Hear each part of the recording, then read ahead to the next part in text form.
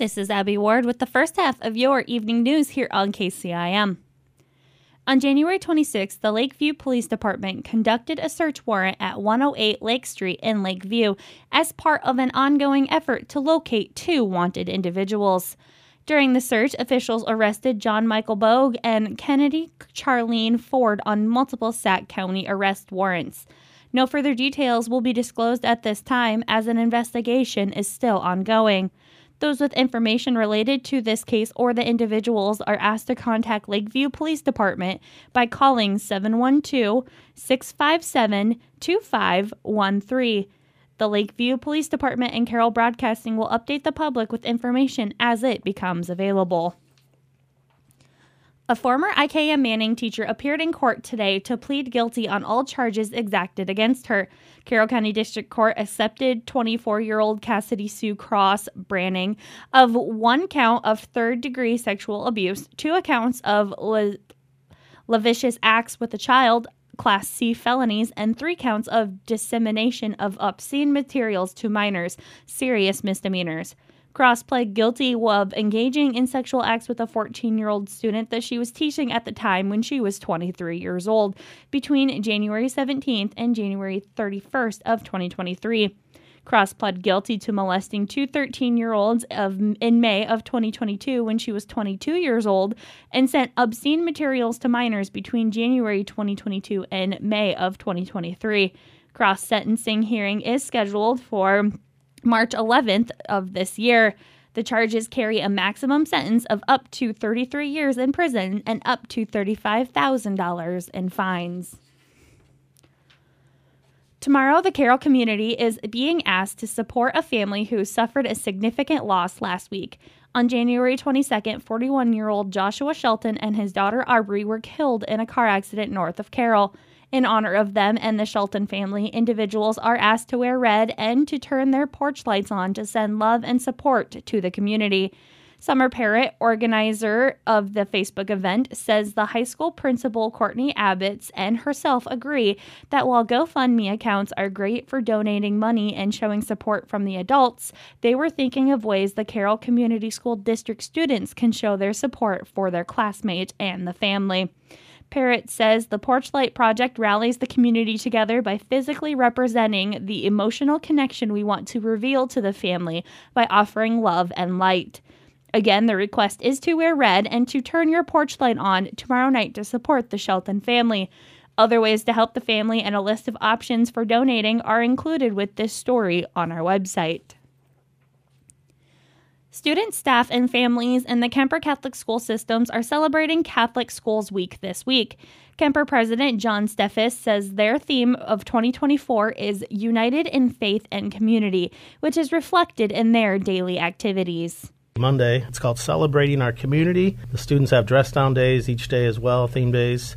Tomorrow is Celebrating Our Students. Wednesday, Celebrating Our Nation. Extra Patriotism, we're honoring our veterans. And Thursday, we have Celebrating Vocations, especially religious vocations.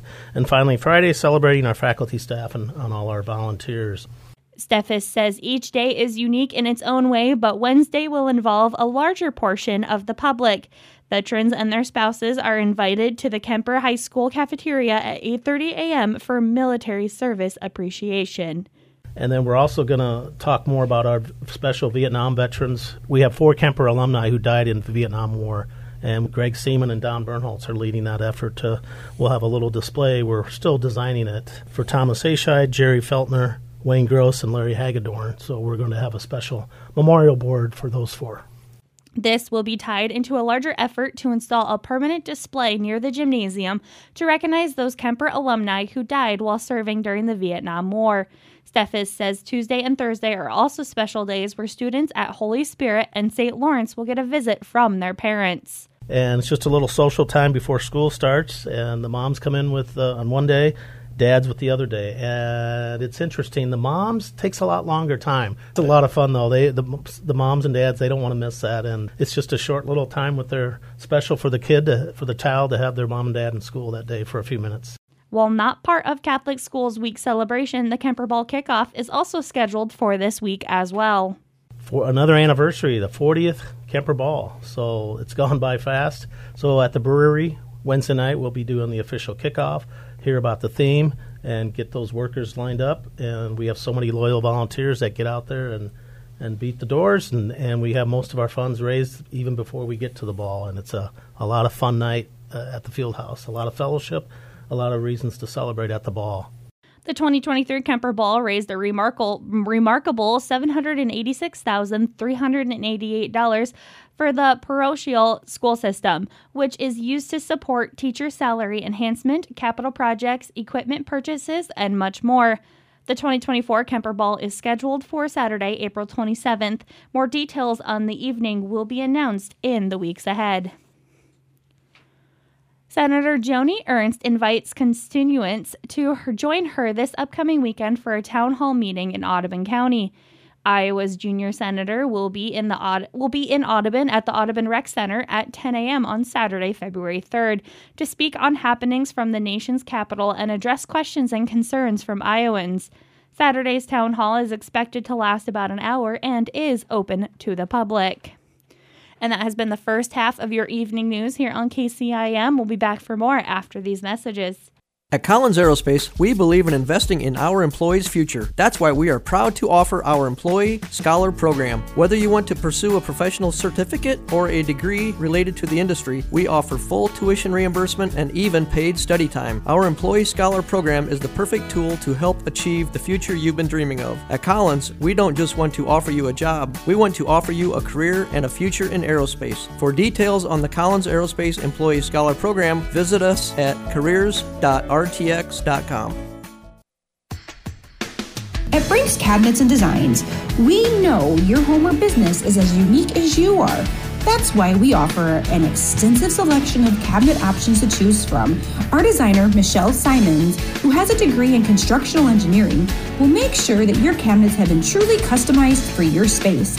Find us online at brinkscabinet.com or stop by the showroom and see the samples in person. Brinks Cabinets and Design on the east side of Carroll. This is Abby Ward with the second half of your evening news here on KCIM. But before we get into that, let's take a look at a quick weather forecast and some weather facts. So tonight we're looking at mostly cloudy skies with a low around 29, wind gust as high as 22 miles per hour. Tuesday, partly sunny with a high near 36, wind gust as high as 23 miles per hour. Tuesday night, partly cloudy with a low around 25. Wednesday, sunny with a high near 45, wind gusts as high as 18 miles per hour. And Wednesday night, mostly clear with a low around 32. So yesterday's high was 48 degrees and yesterday's low was 23. I'm sorry, but I do not have a time at which those were recorded. Sunrise tomorrow is at 7:35 a.m. and record high was set back in 1976 at 50 degrees. We reached 47 today, so we were very close at getting that high record. So I am very okay with this weather that we are having. It's beautiful. I just wanted to sit outside in the sun all day. All right, now it is time to take a look at your evening news. Governor Kim Reynolds proposed to reform the state area's education agencies does not have the support in the Iowa House or Senate to move forward. Local legislators, including District 11 Representative Brian Best of Glennon, District 12 Representative Stephen Holt of Denison, and District 6 Senator Jason Schultz of Schleswig, indicated during Saturday's Carroll Chamber of Commerce Legislative Forum in Arcadia that Reynolds planned to shrink AEA services and refocus its mission on special education services lacked public support. Holt, who sits on the House Education Committee, explains where the bill stands. The governor's original bill is not going to move forward. It's not going to move forward. There's an amendment that will be coming out this week that makes massive changes to that bill. Holt adds the details of the amendment are not yet available, but he says nearly all of the AEA's services will be retained under the new proposal. In the amended version, there is a timeline. Most of the services that were originally removed in the original bill are put back into the AEA that were going to be removed. The school district can continue to use the AEA exactly as they've been doing if they choose to do that, but instead of the money flowing from the school and mandated to go to the AEA, the money would stop at the school will make a determination, total flexibility for the school. They can either use the AEA the same way they've been doing, or they could, if in fact they could get those services in a better way somewhere else, they could do that, but they could also continue to do exactly what they're doing right now. Holt says he and his colleagues have received thousands of emails from parents, teachers, and school administrators who are very pleased with their AEA. Holt says only one AEA has been problematic. There's one particular AEA, and I will not mention the name, not in this area, but one particular AEA that the school districts are not so happy with. And so it might be good for them to have an option to either contract with a different AEA or bring those services in-house. Best and Schultz, who do not sit on their respective chambers' education committees, had no other details about the upcoming amendment. Best did thank the many people who contacted him with their concerns. I just have one thing to say, and I really appreciate this, and I think my two colleagues will agree that I really appreciate that all the emails I got about AEAs and those who support AEAs have been very, very respectful and have been based on information and knowledge, and they've been very effective. So I just want to congratulate the group. You're doing a good job. Saturday's forum was the first of the 2024 session. 3 other forums are scheduled: February 24th at the DMAC Carroll campus, March 23rd at New Hope in Carroll, and April 27th at the Glidden Public Library.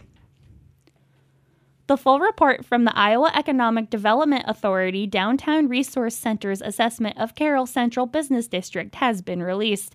The assessment team visited Carroll for 2.5 days near the end of November and reviewed the number/types of businesses, appearance, viability, and more during their review. The initial report found Carroll's downtown is thriving compared to the most of the communities they visit. Their study found Carroll has a wide variety of shopping options downtown, but public awareness of those businesses is somewhat lacking. Their recommendations for the city and economic development leaders moving forward centered on 5 themes: business image and identification, activities, events, and experiences, leveraging resources, building facade improvements, and developing a new use for the former JCPenney building. The 41-page report is available with the story on our website. Carroll Broadcasting will bring you more on the downtown assessment in upcoming newscast.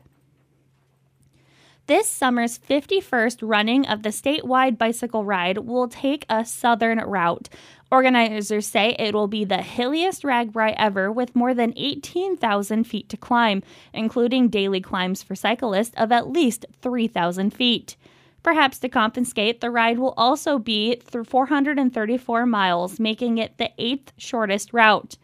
Running from July 21st through the 27th, RAGBRAI will start in Glenwood this year and end in Burlington, with overnight stops in Red Oak, Atlantic, Winterset, Knoxville, Ottumwa, and Mount Pleasant. The leader of Democrats in the Iowa House, say there is troubling testimony in recently reviewed court documents about the state investigation of sports gambling among Iowa and Iowa State athletes. House Minority Leader Jennifer Conforst says the way the Division of Criminal Investigation appears to have initiated the probe raises questions.